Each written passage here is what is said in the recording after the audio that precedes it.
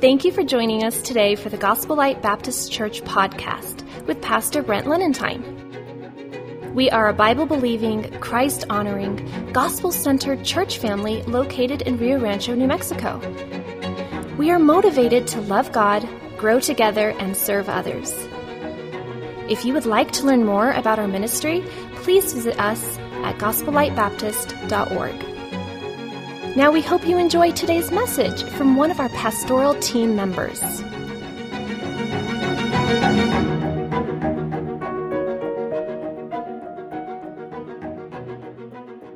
we continue now in our series, turn if you would in your Bible to Colossians in chapter number 3. Colossians in chapter number 3. This series is entitled We Preach Christ, which is just a real strong theme in the book of Colossians. As we got started in this, I told you that the first part, the first two chapters of the book of Colossians, just deals so much with Jesus Christ and who he is, the blessing of Jesus Christ in our life, how that we're saved and how that he helps us, that fullness of Christ helps us as we go forward in our life day by day. And may we never get over that, and may we never drift away from the presence of Jesus Christ and his help in our lives day by day. Now, as we come into the latter half, the second half of the book, it becomes very practical, and it says, if Jesus Christ, in his love for you, his sacrifice, if he has saved you, and if he lives and dwells in you, and will guide you and help you day by day, then here's some work that Jesus Christ can do in us.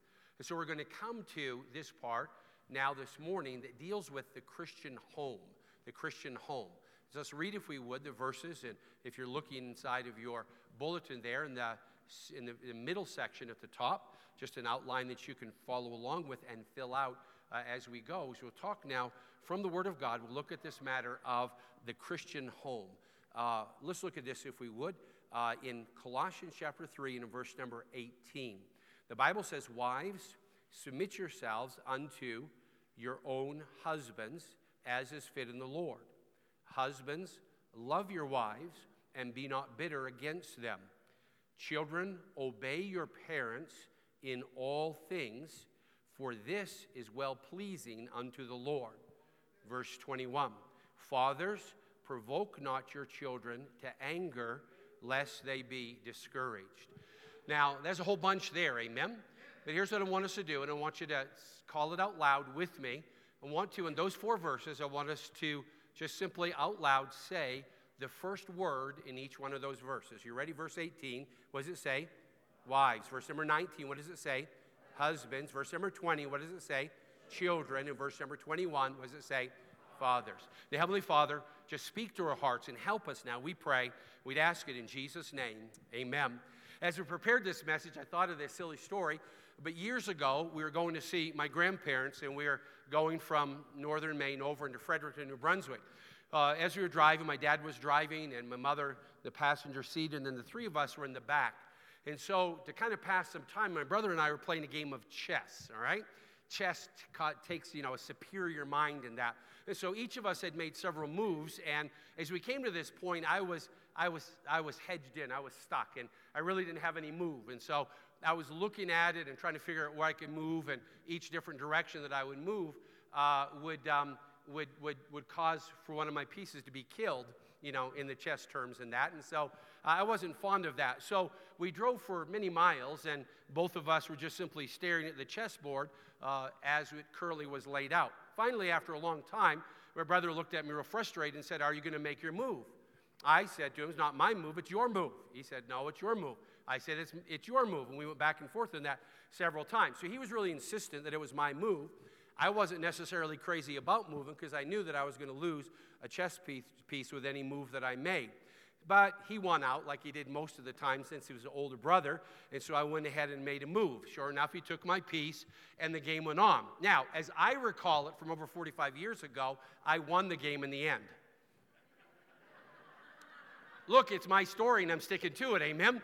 And so I think I won. So anyway, the game was over, and we got stuck on this thing about whose move it is. Now, also, I think that we can get stuck in the family and the family relationships with this matter of whose move it is. That is, that we have problems, we have arguments or strife or difficulties in the home, and we're all just kind of sitting there staring at it. Not that nobody is saying anything at all, but we're just kind of all sitting there staring at it, and we're not really making any productive move. And so the question is specifically whose move it is in order to try to start to move this issue forward and try to strengthen us in our family relationship. Certainly that's what God wants for us, and that's why that God gives to us so much instruction.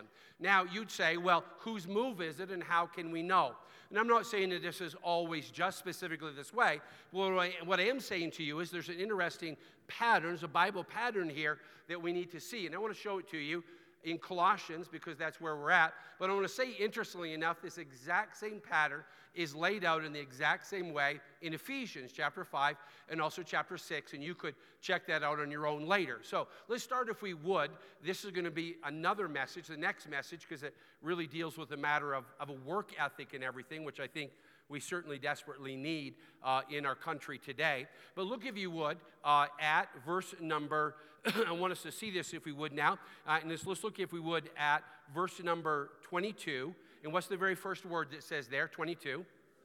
Servants. Now let's go to chapter 4 and verse number 1. And what's the very first word there? Master. So what happens is that we have this arrangement then of a servant and a master.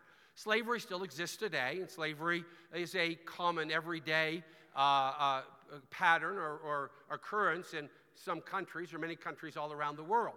Thank God for us in America and England that was defeated, and we go forward now with freedoms in this world, in our nation and in other developed nations around the world, but slavery still exists. You might also call this, if you would, a employee and employer type of relationship. Now, if you take this progressively, here's what happens. You come to this and it says, servants, this is what you're supposed to do. Then it comes down and it says, masters, this is what you're supposed to do. So what's interesting is the one who is under authority makes a move, and then the one who is in authority makes a move. Now let's move up, if we would. Verse number 20, it says there, children. In verse number 20. Then in verse number 21, it says fathers. So fathers or parents. And so interestingly enough, we understand then that the one who is, in this sense, under authority, the children, make a move, and then the one who is in authority, the father, the parent, makes a move. Now, there's a reason why I started at the back and I'm moving up, because now we come to the oucher, okay? And again, I admit that it's so, but we're looking at the Bible, okay? So let's look at the Bible for a moment, okay? So then we see in verse number 18, and it says what now?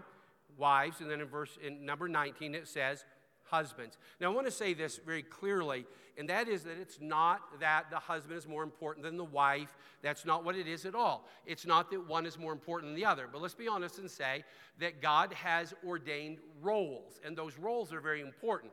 And if we operate within those roles, then we can have more peace and more harmony within our homes if we'll just recognize biblical and God-given roles, and if we'll conduct ourselves in those roles that God has given to us. Now, in 1 Corinthians 9, in verse number 5, interestingly, it says this, have we not power? The Apostle Paul, speaking here, is himself as a man, but also as the apostle. He says, have we not power to lead about a sister, a wife, as well as other apostles, and as the brethren of the Lord and Cephas? And so Paul speaks here, and he says, have we not been given a role or a position to lead or to guide for a sister or for a wife, and even in the sense of another apostle? And so that other apostle really indicates to us that we're not just talking about a matter of superiority here, but we're talking very definitely about roles. Imagine, if you would, that you're in the military. In the military, we're going into battle. And when you go into battle now, and we need to have a very specific battle plan, and then also you need to carry out that plan with great precision, not only day to day, but really moment by moment, you're carrying out that plan, and there are orders being given out. Imagine, if you would, that nobody in this military operation has any position of authority. Everyone is all equal. How do you think that's going to go in a military battle? Let me help you out. Very badly, okay? It's not going to work at all, because someone has to be able to give instruction, and ultimately someone has to be able to take the responsibility for the orders that were given out, and so that will fall, of course, on someone. And so the wife could say, certainly, but I always go first. I always apologize. I so often take the blame. I'm the one who talks about the problem most often. And I want to say for the husbands, as we jump into this now here this morning, that we are not exempt. We don't get to not participate in this matter of the family and the home. Because what we need to understand is that for us as men, no matter what it is that we would have some authority over, you're a husband, a father in the home, you are a manager or owner in a business, you oversee many, many, many different employees that are under you. Here's what we need to understand. In chapter 4, in verse number 1, it says, "Masters, give unto your servants that which is just and equal." Look what it says, verse number 1, "Knowing that ye also have a," what now? "Master, who is where now? In heaven." And so all of us, listen to the statement now, all of us are under authority. All of us are under authority. All of us are under authority, and everyone will give an account to those authorities that God has placed us under. So let's jump into this, if we would, in this matter of the Christian home, and let's look, if we would, about the wife. As we see in verse number 18, specifically, it says again about the wife submitting. So it says, "Wives, submit yourselves unto your own husbands." And so, as we jump into this now, about this matter of wives submitting. Now, you wonder, you're like, I don't know about these roles. I'm not sure. Does the Bible still work today? Is the Bible still true today? There was a survey that was taken among married couples. This happened some time ago, but I thought the results of this was so very, very interesting. What happened was they were asked this question, amongst other questions, and the wives were asked, what is the problem or the big problem that you would have with your husband? The husband was asked, what's the big problem that you would have with your wife? There was a number one answer on both of these surveys, and then other answers, but they really were down the list. And so there really was a very clear winner, if you would, as far as what this problem was. Interestingly enough, most wives said that the problem with their husband is that I don't feel like that he is connected with me. I don't feel like, ultimately, that he really loves me. The husband, Aunt said, the problem with the wife that he had is that she is always nagging me. Now, here's what we understand from that. What the wife was ultimately saying was this: I need to be loved by my husband. And what the husband was ultimately saying was, I need to be respected by my wife, which is exactly what an age-old book from God told us. Amen?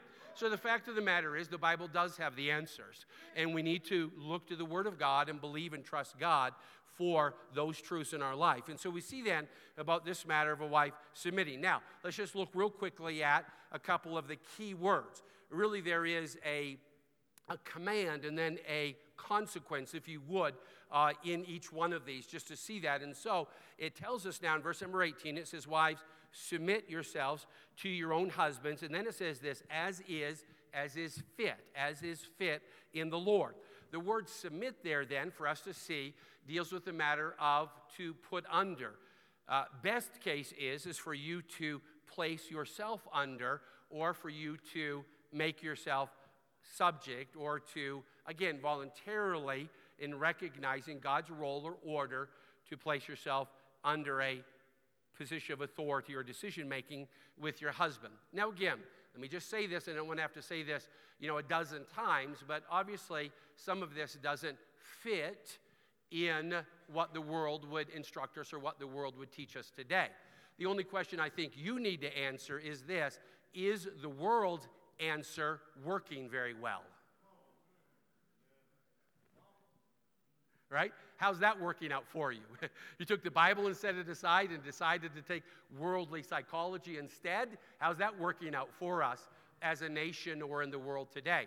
And the fact of the matter is that we need to accept then God's instruction for us and to take that into our lives. Now, the word fit then means to attain to, specifically to be proper. And so it's a proper thing, or it is what would be fitting as the Lord would be concerned. God made Adam and Eve. He made Adam in God's image, let us make man in our image, and then it's not good for man to be alone, and God caused for Adam a deep sleep to fall on him. He took a rib, and he made woman, and he joined them together, and the two became one flesh.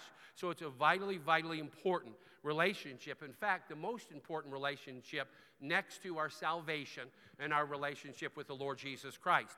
Because of that relationship, you have then what you'd say procreation, or you be fruitful and multiply and replenish the earth.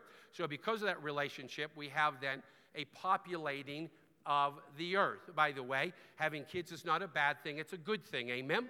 And as Christians understand that, then we understand that they're not a burden, but they're a blessing, amen? And we'll get to children in just a moment, but certainly that's true. Now, then how is it that we apply this specifically when it says about a wife submitting? We understand again that the wife is not in any way inferior. But what it does tell us, and we'll get to this in a moment, is that the husband has more accountability for the home. I want to say that this is so important. We had a faithful couple serving the Lord, and they'd been married not very long, and they come and they sat down in my office, and they wanted counseling, and I was glad to do that. They were such a strong Christian couple, younger than me, of course, but such a strong Christian couple. I just really praying for God to give me wisdom with this thing. What happened is that she was really needing him to lead, and his personality was a little bit different, and he wasn't leading as actively as she wanted him to, and so she was doing that thing we spoke of a moment ago called nagging, and she wouldn't have necessarily wanted to call it that, but that was the tension that was happening there. So we were talking to him back and forth, and then I said this. I said, let's take the pressure off of both of you in this way. Here's what we want to do. God tells us that we are supposed to take all of our burdens and all of our cares, casting all of your cares upon him, for he careth for you. And so the wife understands the husband is supposed to lead. The husband is trying to lead, but not leading exactly as fast and exactly in the way that she wants for him to lead. So it's causing this tensions in their new marriage. Now, I'm sure that wouldn't be the case for any of us here, but I'm just using a generic example here. So what I said to them was, I said, when there's a problem or a need, whatever it is, I want for both of you to identify clearly what that need is. Just write it down on a piece of paper and put it in front of you. Then what I want you to do is to commit to both pray about it separately, but especially to pray about it together before you put any pressure on each other. Pray about it and really seek God's leading and ask for God to lead and direct you in this decision.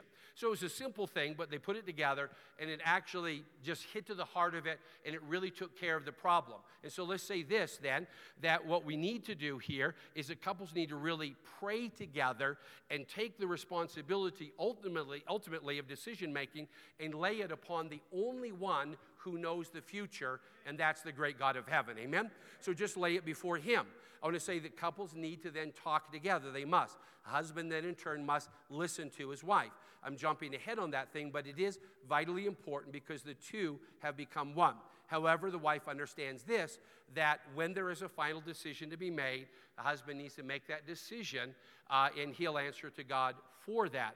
And then what the wife gets to do is to simply yield or submit in that way and to encourage her husband as you go forward together.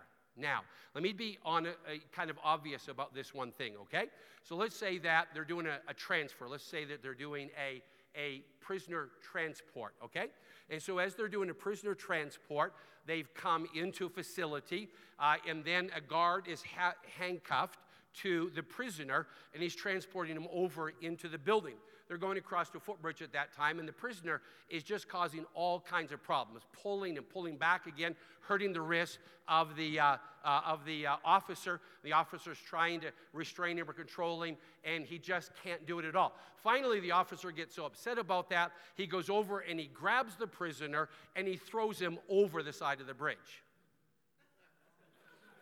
Two problems. One, that's illegal. You're not supposed to do that. But we have another immediate problem that's going to occur to the officer very instantaneously, and that is that he is handcuffed to the prisoner. Here's the idea. Whatever bad happens to the prisoner also negatively affects the officer.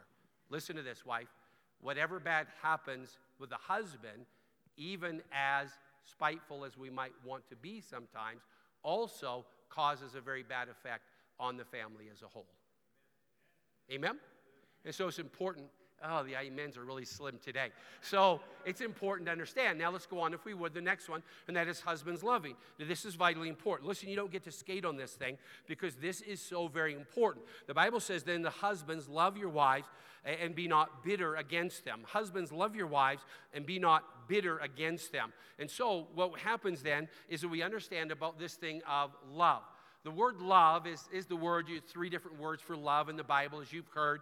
This is the word agape, which is specifically a Christ-like love, for God so loved the world that he gave his only begotten Son. So the love that it speaks of here when it says, husbands, love your wives, is it talks about a self-sacrificing love.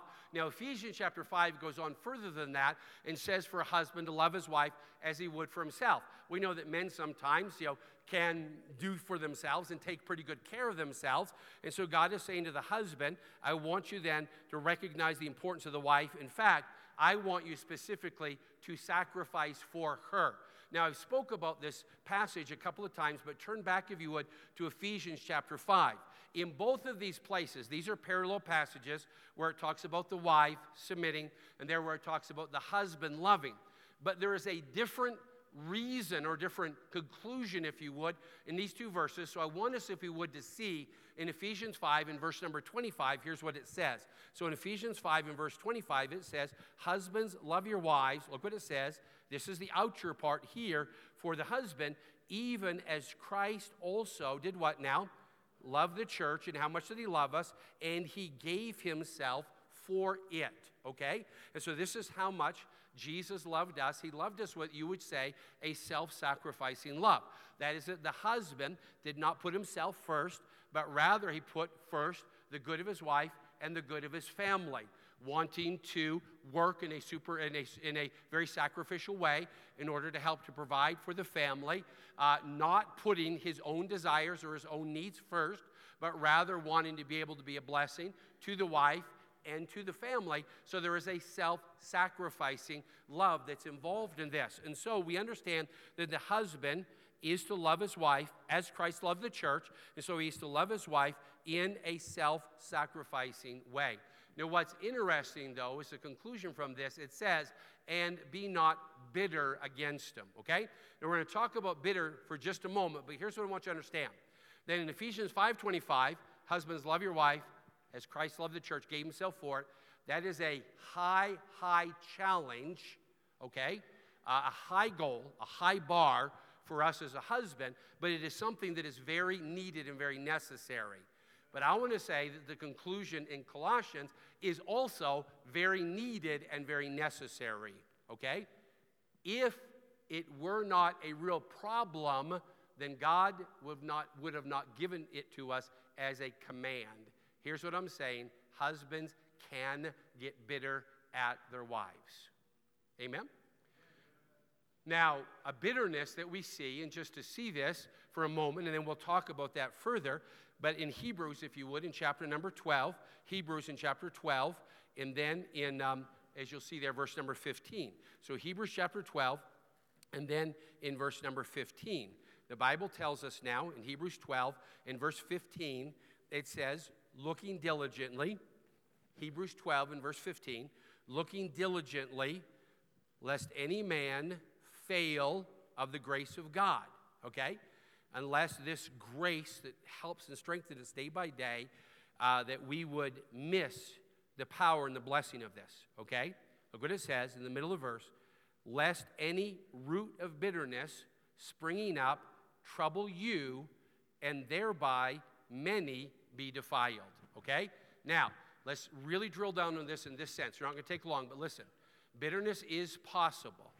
If bitterness rises up in the heart of the husband and the father, one, that bitterness will cause great problems and troubles for you, but it is impossible for the husband, the dad, it's impossible for him to be bitter and it not to negatively affect the whole family. If dad's bitter, it's going to hurt everybody. Amen? Because dad has this little thing, sometimes they call a temper, where you yell and scream and pitch a tantrum like you're a little kid, and where you get mad and where you get upset and you huff and puff. when I'm the man and I I'm upset. Okay, you're upset, but you can still behave yourself. Amen? Amen.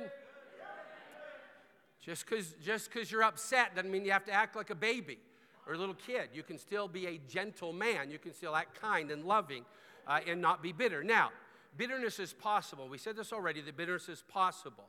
God told us this because it is possible. Now, one of the reasons why it arises is because we said already about a man saying, my wife would nag me, or she would just kind of like pick, don't do anything right, and she just picks and picks at me. So what happens is that over time, the husband becomes very frustrated when he feels like that nothing that he does is ever really enough. So he can be frustrated towards the situation. Now, that frustration then can grow from that. Let me just say to you as a husband, make sure as a husband you are clearly leading, because some critique that we get is well-deserved. Some critique that we get is well-deserved. So what we need to do is lead in this thing I said a moment ago about prayer. Praying with your family, leaning on God, trusting God, and make sure that we're really trusting God and putting this before the Lord. Make sure that we're doing that. But then also make sure that we're giving a clear direction for the family. If not, if we feel like that there's that pick that's happening against us, then we can become angry. That anger can build up day after day. And if we do not deal with that, then we will become bitter. Turn back, if you would, to Ephesians chapter 4 real quick. I want us to see one thing here now in Ephesians chapter 4. Ephesians chapter 4. And just some of these are important. I'll lay this down. This will be the last place that we actually turn to. But in Ephesians chapter 4, I want you to see in verse number 26. Ephesians chapter 4 and verse number 26. The Bible says, Ephesians 4, verse 26. It says, be ye angry. Men, listen to me now. God doesn't say, never, ever, ever be angry, because if you're ever are angry, then you are sinning. That's not what God says, all right? What we're doing is we're trying to feminize men. We have in our country the feminization of men. One time I said too, and I know I'm going too long here, and whenever I preach to the family, I'm going to go too long. But one time I was sitting down counseling with a husband and wife, and I counseled with him multiple times about him dealing with the children. And that she said he had an anger problem, and so therefore she could never trust him with the children. Finally, after talking quite a while, I turned to her and I said, I'm finally figuring this out. As they say in Georgia, I treed the raccoon, amen? We figured this thing out. And here's what it is. You're willing to allow him to parent as long as he parents the exact way that you parent. What that is called is the feminization of men. Let's be honest, amen? Let's be honest, okay? So listen. But men, it didn't say never be angry. Here's what it said. Don't get fleshly and carnal and scream and yell and slam things and break things when you're angry. That is fleshly and carnal and wicked and sinful. You cannot yell and scream at your kids. You got to have a right spirit. And so you cannot just go into a tear because you're upset. You have to actually deal with the anger in a spiritual way. I know that sounds sarcastic, but I'm trying to drill down on that point. You have to deal with it spiritually, okay? So in verse 26 again, it says, be angry and sin not. Let not the sun go down on your wrath. You cannot carry the anger from day to day to day. It will become bitterness. Look at verse 31, chapter 4, where we're at, verse 31. Let all, what now? Bitterness and wrath and anger and clamor and evil speaking be put away from you. Put it away with all malice, and be kind one to another, tenderhearted, forgiving one another, even as God, for Christ's sake, hath forgiven you. And so we need to learn these principles then from the Word of God. Children obeying. In verse number 20, children obey your parents. The word "bay," this is so interesting, means to hear under, to listen. Listen, children, to listen as if you are under the authority of your parents. Not equal with your parents, to listen as if you are under authority to your parents. Right, teenagers? To listen as if you are under authority to your parents, because you are. Amen? That's God's plan, and that's where God has placed you. And so we have that, to hear under, or to listen as if you are under authority. And then it's well-pleasing. So God is pleased, and God accepts us as we have that kind of submissiveness in the home. Now, here's what I want you to understand, young people. Listen to me now. You will reap what you sow. Sometimes kids go forward stubborn and rebellious to their parents because their parents just don't know anything and their parents just don't understand. And I know better than they do. And what you're forgetting is that one day you are going to be a parent. And there is a God in heaven. Be not deceived. God is not mocked. Whatsoever a man soweth, that shall he also reap. One of the reasons why we try to lead our kids forward in obedience with a good attitude is because we realized that if they became stubborn and rebellious, then they would later on reap what it is that they had sown, and we didn't want that for them. We love them too much than to allow them to reap the stubbornness in their adulthood that they had sowed in their youth. Now, Ephesians 6 in verse number 3. That it may be, children, obey your parents, that it may be well with thee, and that thou mayest live long on the earth. So the way that children behave to their parents affects how those adult children are blessed in their everyday life. Amen? So what you want is that you want for your children to have more of the blessing of God on their life than you did even now on your life. So you want them to obey. You want to guide them. Sounds like I'm going to go through puberty. So I thought I'd point that out because you've been noticing that, amen? So you have to. So listen, children then, listen to your parents, obey your parents, okay? And put yourself under their authority and understand that as you honor them, that God will bless your life more and more as you get older. Now, the last part here is that parents, and I realize that it says fathers, and obviously the father, again, has a key role here. It's interesting to see statistics that say that one of the main reasons why children are juvenile delinquents, why they break crime, and why they're in prison is because they have no father or male authority role model in the home.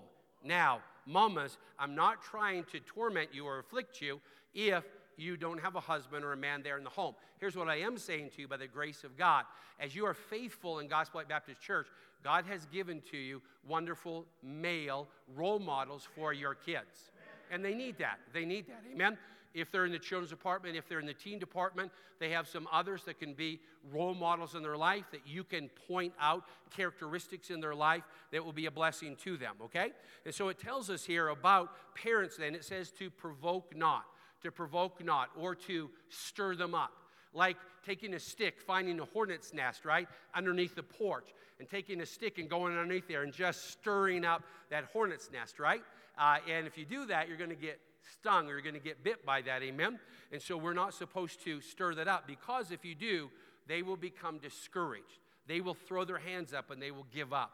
In Joshua 1, verse 9, have not I commanded thee, be strong and of a good courage, be not afraid, listen to this, neither be thou dismayed. What does dismayed means? It means someone who has just given up hope, okay?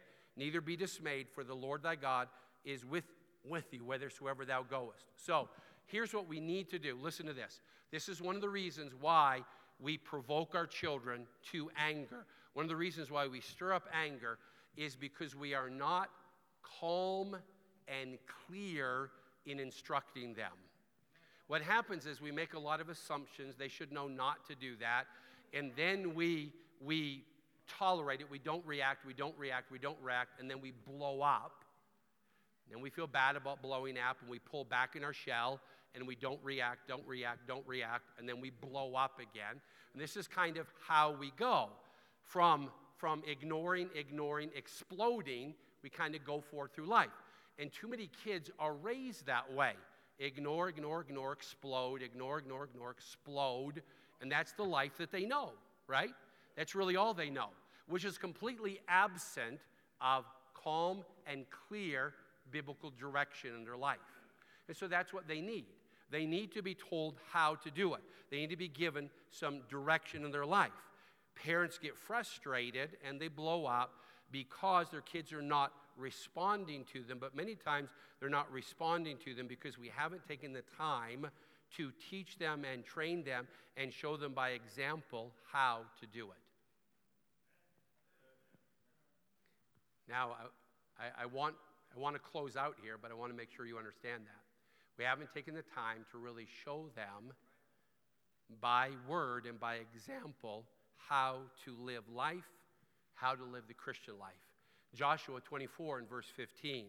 And if it seem evil unto you to serve the Lord, choose you this day whom you will serve, whether the gods which your fathers served that were on the other side of the flood, or the gods of the Amorites in whose land you dwell. Here's what Joshua said, but as for me and my house, we will serve the Lord. And so God gives us some clear instruction now about the Christian home, about wives. Listen, it's an oucher, but let me just promise you, God's way works a whole lot better than the world's way. I'm just promising you this. I'm promising you, okay? Listen, it works better. So there was a woman who was one of the key women who started the Women's Lib movement back years and years ago, demanding their rights and everything. And what happened is that men didn't exactly know how to respond from that, so all these women were demanding their rights, and most men in their life simply withdrew from them because they didn't know what the proper boundaries were or how to respond. This woman, as she got later in life, she got saved, and she was being interviewed, and here's what she said. We were demanding our rights because we wanted to be appreciated and respected. But instead of that happening, we were actually ignored and marginalized. So listen to me now. Here's all I'm saying. The world's way does not work. But God's way does. Amen? God's way does. Let's try it. Let's put it into place. Amen? Wives submitting, husbands loving with a sacrificial love, children obeying their parents and us leading them in that obedience, and then fathers and parents lovingly, clearly, and calmly giving biblical direction for your kids and helping them as they go forward in the Christian life, holding them responsible, giving them responsibility and accountability, but helping them forward in the Christian life. So let's apply those truths if we would. If there's someone here that doesn't know that you're saved and going to heaven, today is that day to settle that and to know that you're saved and that Jesus Christ.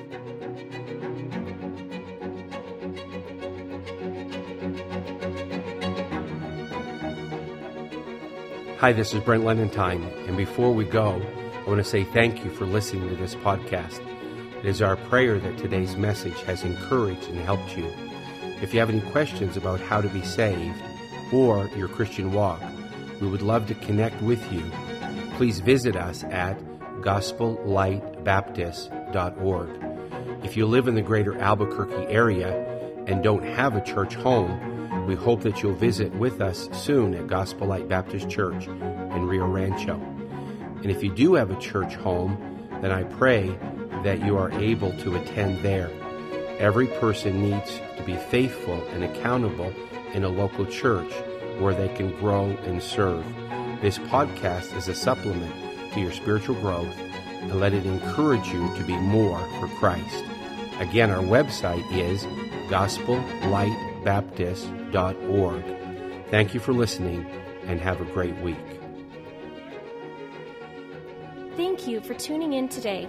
If you are listening for the first time, we believe the most important decision you could ever make is the decision to know Jesus in a personal way.